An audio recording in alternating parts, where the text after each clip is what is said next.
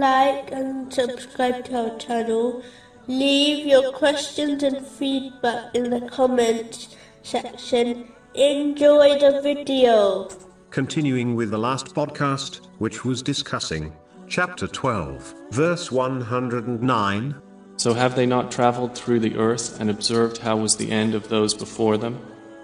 And the home of the hereafter is best for those who fear Allah. Specifically, it was discussing the importance of learning from the things around them. The following verse does not prohibit being happy or sad in different situations, as this is a part of human nature. Chapter 57, verse 23. In order that you not despair over what has eluded you, and not exult in pride over what He has given you.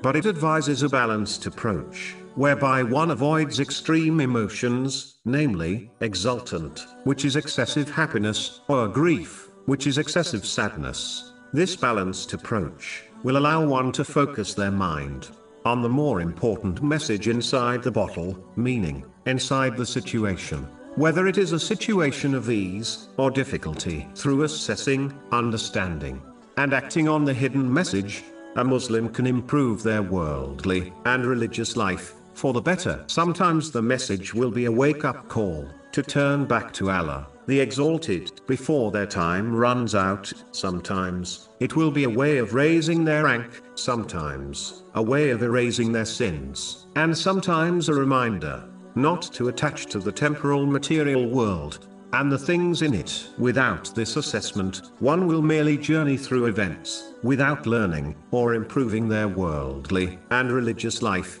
in heedlessness. Fearing Allah, the Exalted, meaning piety, has already been discussed in detail in this podcast series, specifically in Yusuf, parts 104 to 113. But to sum up, fearing Allah, the Exalted, cannot be achieved without gaining and acting on knowledge, so that one can sincerely obey Allah, the Exalted, by fulfilling His commands, refraining from His prohibitions, and being patient with destiny, according to the traditions of the Holy Prophet Muhammad, peace and blessings be upon him.